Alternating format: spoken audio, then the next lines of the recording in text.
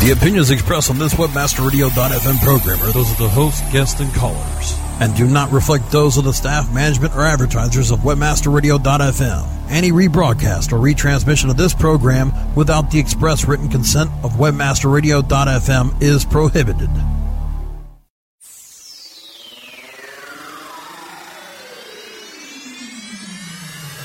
Business is changing, and new marketing avenues are opening up every day. WebmasterRadio.fm presents a show that brings you the innovators and trendsetters, taking us to a new age of marketing, media, and social business strategy.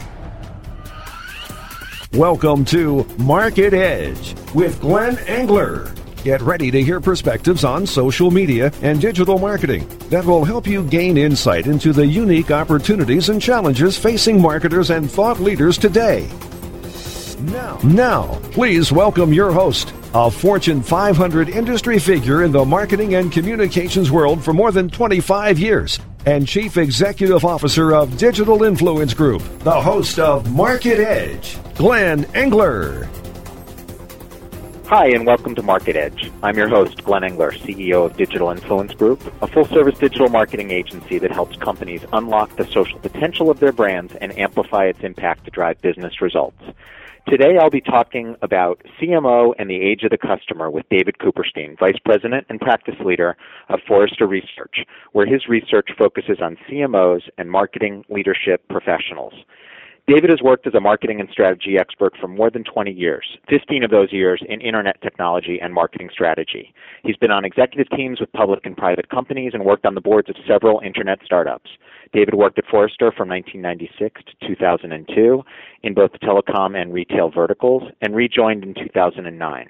He's helped define the multi-channel retail world, predicted the demise of many of the dot-com retailers, and uncovered the true economics of bandwidth during his first tenure with Forrester. A leading expert in digital marketing and strategy, David has spoken at numerous industry and company events and has been quoted extensively in major national media outlets.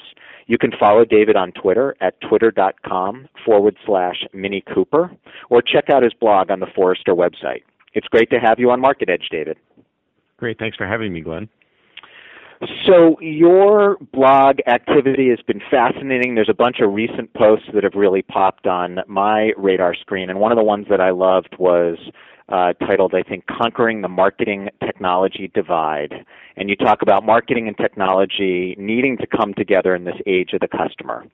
Can you talk a little bit more about this and why it's critical for CMOs to partner with their CIO counterparts?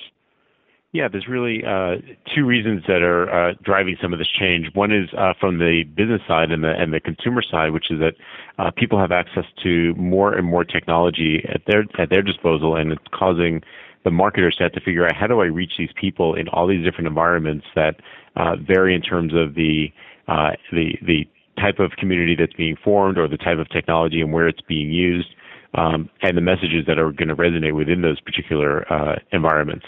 On the technology front, at the back office, and as the back office meets the front office, if you will, the challenge for the CIO is to be able to make sure that the customer is having a consistent experience regardless of where those touch points come in. So it's really imperative for the marketer to work with the CIO to say, here are the things that we want to do with the customer on the front end, and for the CIO to be able to say, yes, I can integrate that so that you get a full view of the customer, and more importantly, the customer gets a full view of their experience with the company.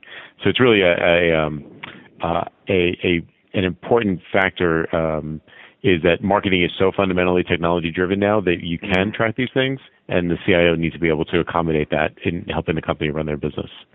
And one of the things you talked about in the video interview with your CIO counterpart was around in this day and age, there's the customer from the marketing standpoint, but the brand from the marketing standpoint, but the customers are so active already out there given the whole social footprint.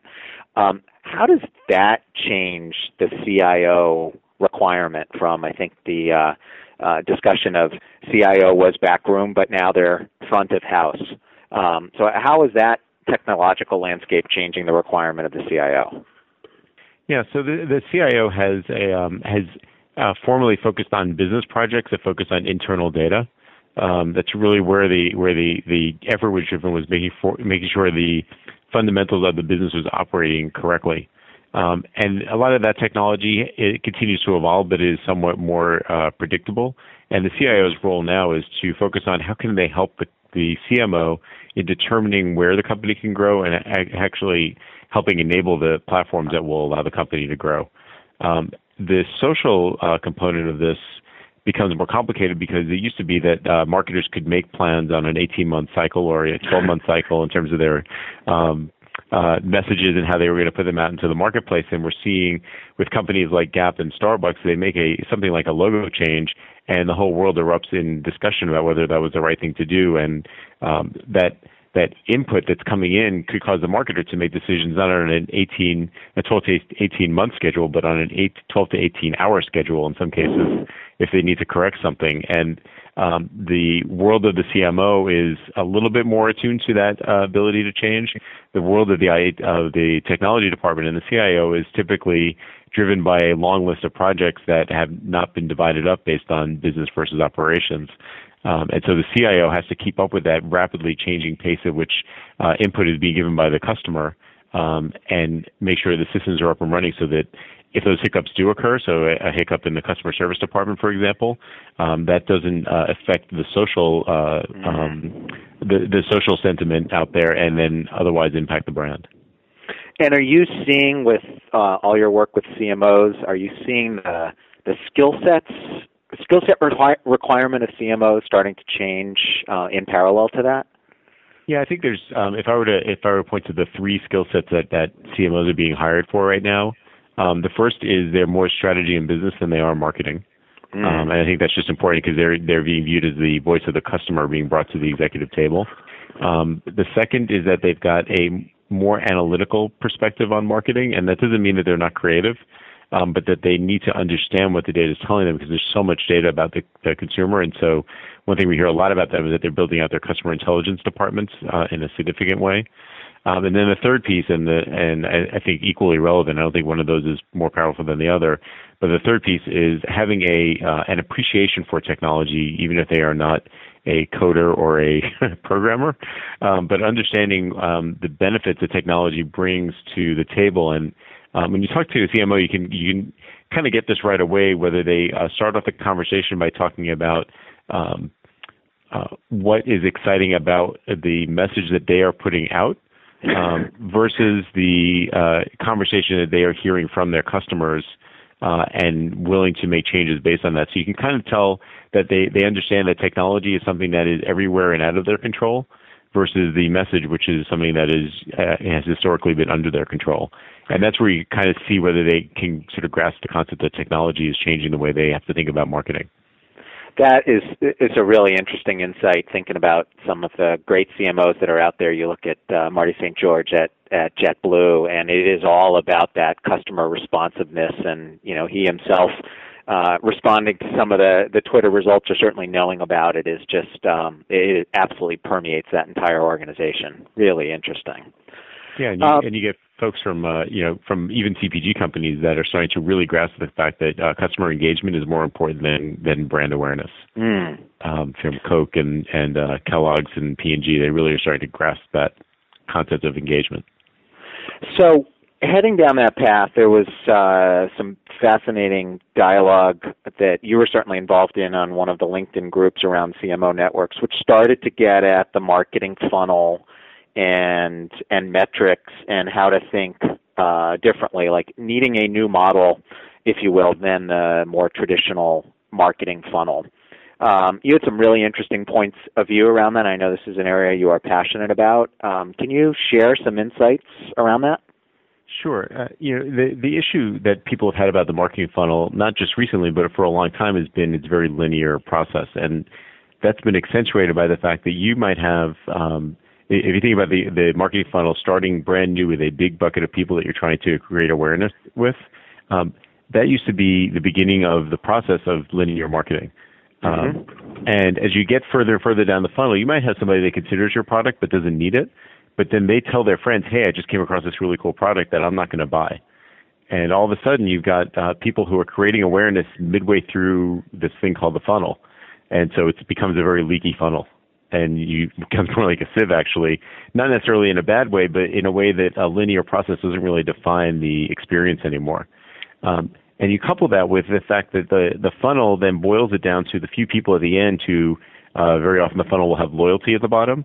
But the challenge with that is that it's still a linear process. So you get loyalty, but you don't bring it back in, and all you're doing is creating more awareness. So in a world where you've got two-way communication going on between companies and customers, and really between customers and other customers that they're influencing, it doesn't make sense to have a linear process in marketing. In fact, what we've defined is what we call the customer life cycle, and that has some similarities to the funnel, but in two ways it's very different. One is that it's drawn as a circle because we think that brands should be creating a relationship with a customer, and that relationship shouldn't end when they buy a product.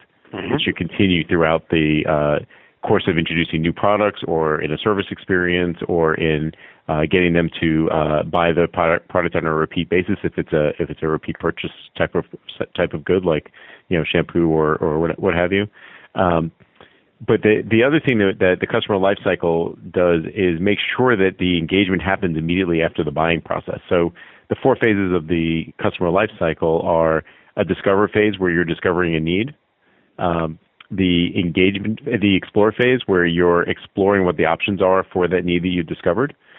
Very importantly, the next stage is the buy phase, where there is a purchase process in the funnel, but this is about the brand's relationship to the buying experience in that third phase. And then the fourth phase is connecting the buy phase back to the discover phase, and we call that engage.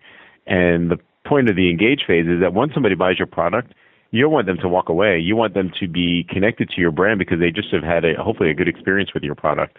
And by having such a great engage phase, instead of bringing people back to the top of an awareness process, they're already aware of the next product you're going to bring out because they've stayed in connection with the company. So one good example of this is in the automotive business. People always wonder why they offer that 4-year free maintenance on BMWs and other cars at various times.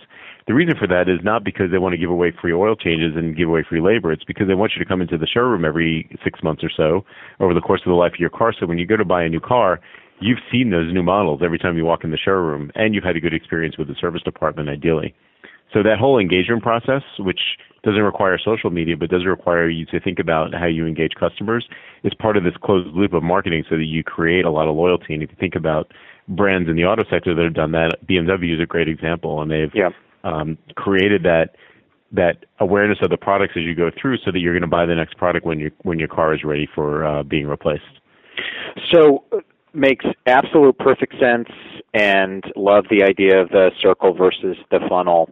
You and I both spent a lot of time with CMOs who I'm not sure what the average tenure is. I think I heard it's actually gone up a little bit from whatever it is, 18 or 19 months, but it's still 20 or 21.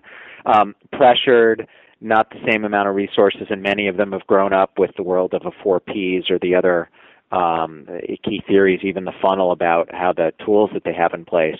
What's your experience or observation about the ones that are, I have to assume, all intellectually connecting with what you just outlined, but then moving to operationalizing them? Are you seeing patterns or themes of by industry, by individual?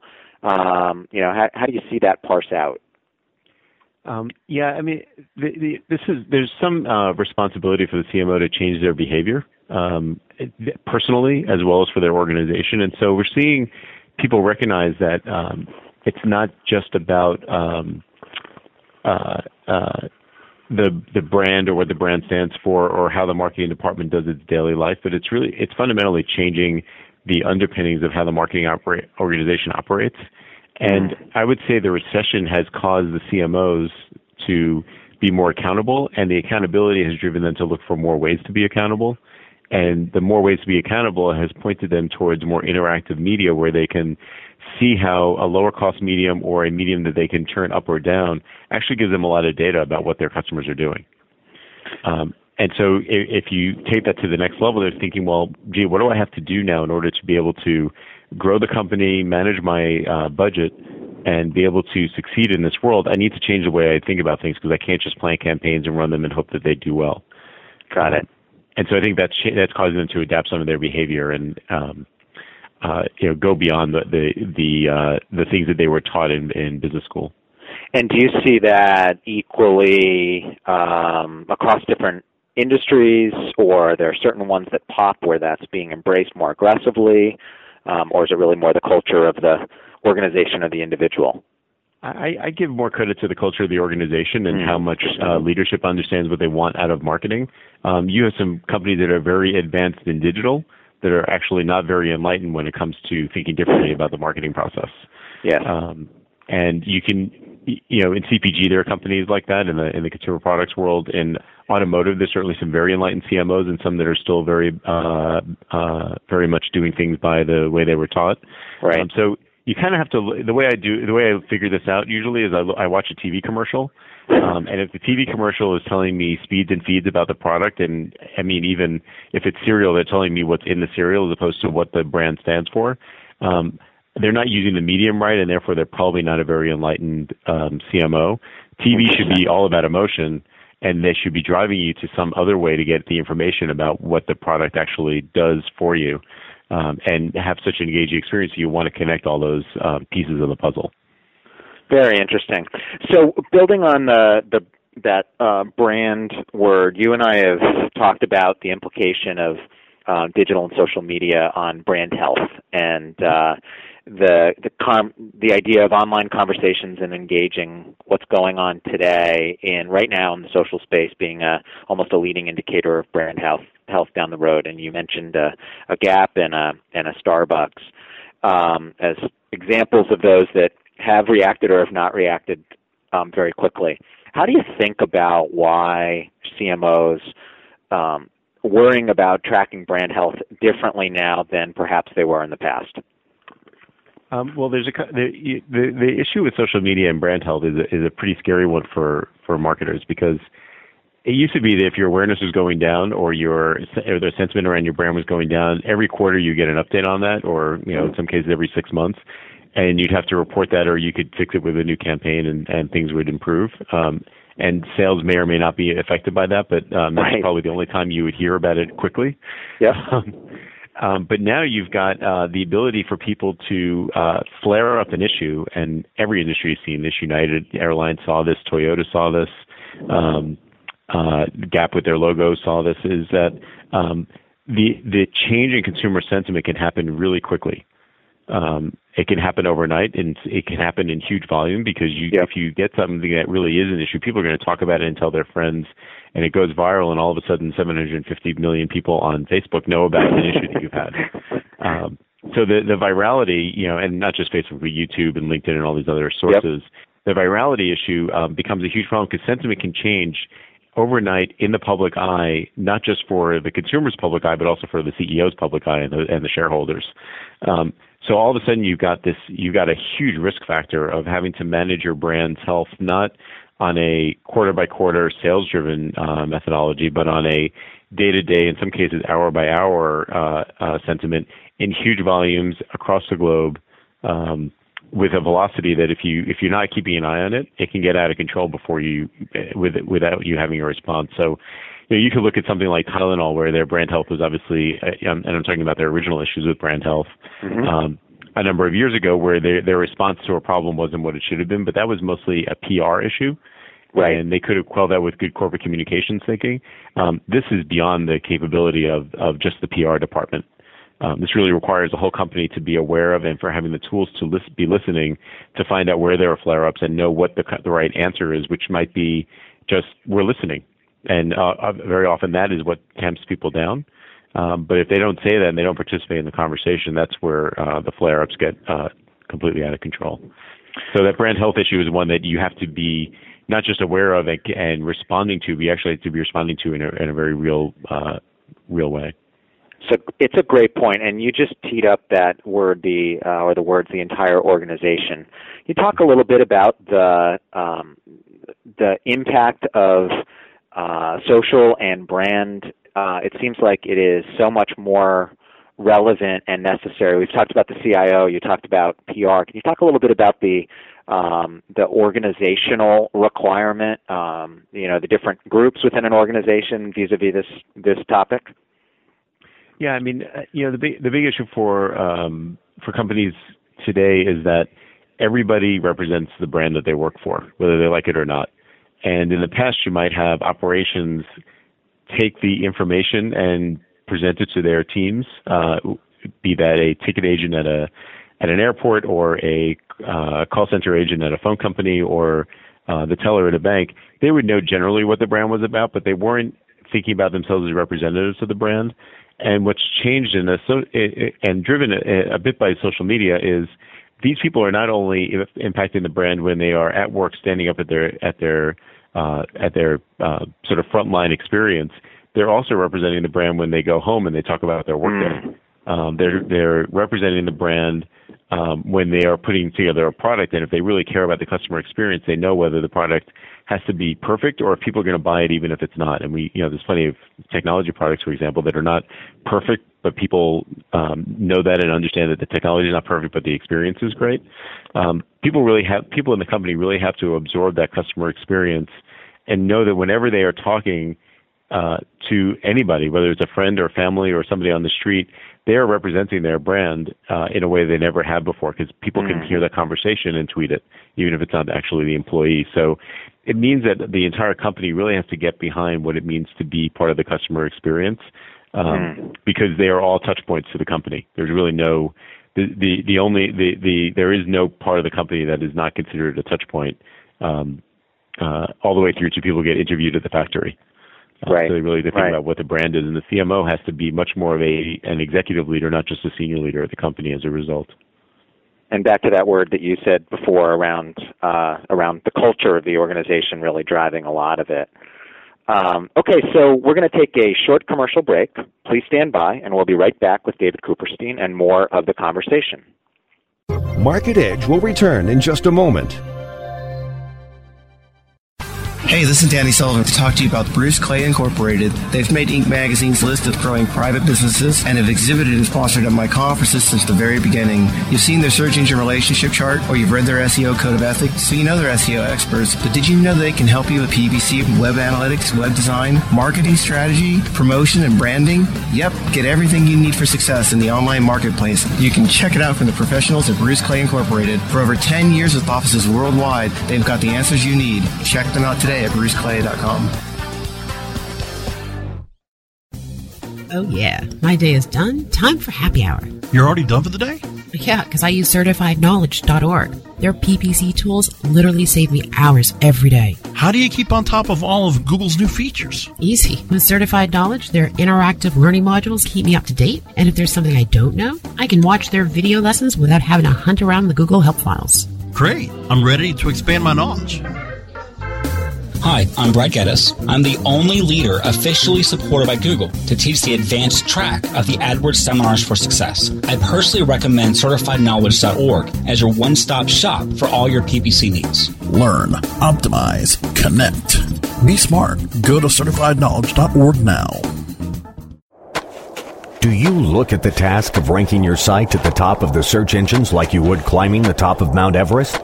It doesn't have to be. TopSEOs.com knows how hard that climb can be, and they can make top ranking a reality. Top SEOs sends you to only the right search vendors and agencies that they know will work for you. Since 2002, TopSEOs.com has reviewed and researched the best search engine marketing agencies and solutions providers. Don't risk the cost of falling off the proverbial peak of search rankings. Let Top SEOs give you peace of mind. TopSEOs.com, the independent authority on search vendors. Blog. Webmasterradio.fm. We're the talk of the town. Webmasterradio.fm. Thanks for listening. Webmasterradio.fm. We're everywhere. We're back with more Market Edge, bringing you the best and brightest voices in digital marketing, only on webmasterradio.fm. Once again, here's Glenn Engler. Welcome back to Market Edge. This is your host, Glenn Engler, and I'm here today with David Cooperstein, Vice President and Practice Leader for Forrester Research, talking about CMOs and the age of the customer. So, David, we've talked about brand health, we've talked about organizational, we've talked about purchase funnel, talked about the CIO, CMO linkage and partnership. one of the things, and Forrester was really a leader around mapping out paid, owned, and earned, and this notion of partnerships and sponsorships. Can you talk a little bit from the role of the CMO, how you see digital media playing a role within this traditional media mix? Yeah, digital is one word, yet it has many different definitions. And I think this is important as people start to integrate digital into their overall marketing effort. So if you think about even 3 or 4 years ago, digital was banner ads. And that was pretty straightforward, and people knew what that meant, and they could do whatever they needed to do there. But now we're finding that, or it could be a website. But what we found is that there are 4 primary ways in which companies can think about digital as they relate to their campaign. It can be the inspiration for the campaign, which is very much a digital native idea, or an idea that has to live first in digital and then might get applied to a TV campaign. It can be the hub for a campaign, so it could bring people to a central point where there's commentary and community and product information that is provided at a hub for the campaign. It can also, in a paid media context, it can do 2 things. It can optimize a campaign, so you can look at creative and look at how different creative are working differently.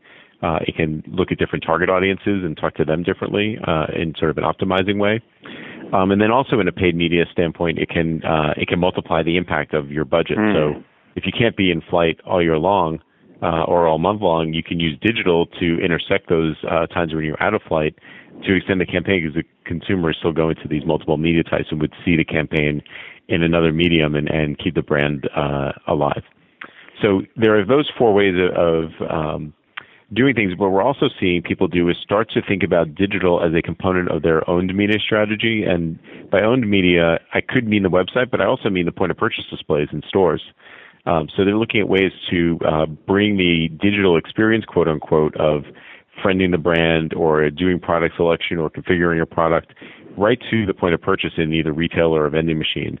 And that's where I think we're really going to see digital be a fundamentally integrated part of the overall marketing pie, is when you start being able to go to a store, configure a product, press the the Facebook button and tell your friends, or press the email me this configuration, and really link the offline and the online experience. Really interesting. So when you start talking about the retail experience, point of purchase, new technology, the incredible changing landscape, then we overlay the time-pressed CMO and all of the requirements that you mapped around strategy, business analytic, technology. How can CMOs keep up on this incredibly rapidly evolving landscape? What's some guidance you would give? That's actually it's a really tough issue for CMOs. Whenever we talk to them, they say they don't read blogs, or they read them when somebody sends them to them. They have a really tough time keeping up with all the news out there, and they tend to gravitate towards familiar news sources. I think it's a combination of them asking the right questions of their agency partners, their consulting partners, companies like Forrester that are keeping up with what's out there, and also hiring people within their company that can act as almost brand advocates out in the field and find out what's going on Facebook and report that back. What's going on in the store from a digital experience standpoint and report that back. And think about the organization differently in terms of the people that are most impactful on the organization's long-term future, maybe the people who are the 24-year-old director of social media that we're hearing people hire all the time. And these people don't have the same work habits, but they're being encouraged not to have those same work habits. I've actually heard 2 people in the last couple of weeks, CMOs who have a direct report who's 24 years old, who spends half their awake time, so not necessarily 9 to 5, hanging out in social media, and that's their job. It's to report back on what they're finding out, respond to things that need to be responded to, elevating things that need to be responded to. That's a different organizational structure than I've worked 20 years in marketing, therefore I should report to the CMO, or be the CMO. So we're seeing the CMO, and this is happening a lot in retail, especially because they realize that the issues are very current and they can affect sales. So we're seeing it primarily there, but there's definitely a wave of new employees that are being asked not to think about a hierarchy, but they're asked for their contribution because they understand a market segment, just like somebody might understand China or Korea or Brazil better. These people understand those communities that they're living in better. So really not only technological to help, but it sounds like some physical FTEs to help be the eyes and ears a little bit and report back is just really different. I'm sure that adds incredible value to a CMO and incredible organizational challenges to many of the other folks in the marketing department. Yeah, well, I think of it in two ways. I think of it as the technology enablement is something the marketers have to work with the technology teams for. Yeah. But being on Facebook is not a technical experience.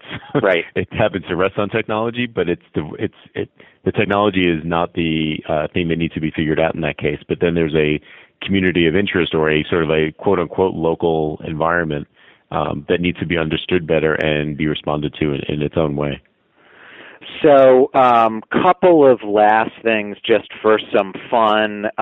Curious with quick, sort of off the top of your head, reactions, perspectives to, I'll throw out a couple of technologies or other areas. I'm just curious about your take given all your work with the CMOs. Mm-hmm. So, Google+.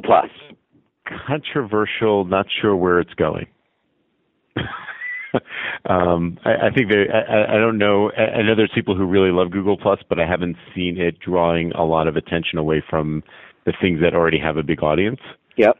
So Google will have to show the way Facebook did that there's a big audience before CMOs will get super involved there.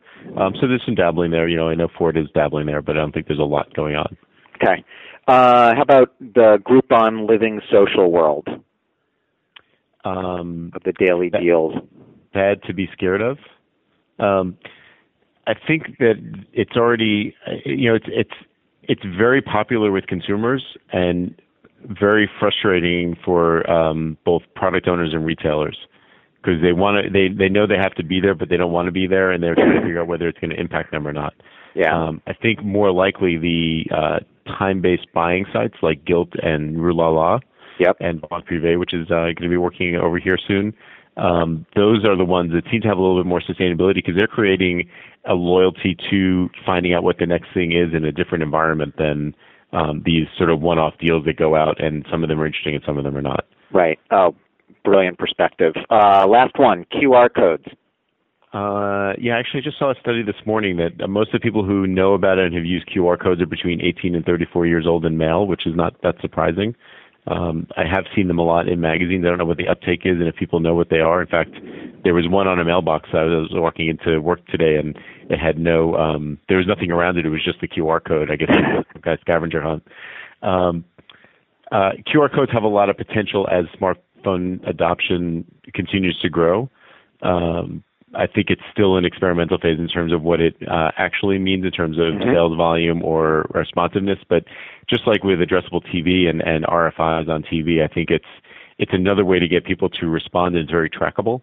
So the people who are using them have good insight into whether it is working. I think 2011 and probably well into 2012 is going to be the benchmark year. Meaning get it started, see what the experiments are like, and then see what your growth looks like in how you use those.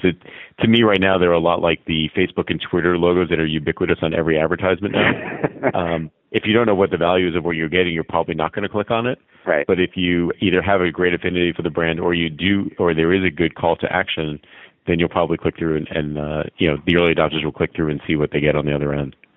Good stuff. Okay, well, thank you, David, for being my guest today. Thanks, everyone in the audience, for listening to today's conversation. If you have any questions or would like to talk further about the topic of today's show, feel free to connect with me on Twitter at twitter.com/Glenn Engler or on my blog, www.glennengler.com. And please visit www.webmasterradio.fm at 12 noon Eastern Time on Tuesdays to tune into episodes of Market Edge. Thank you very much.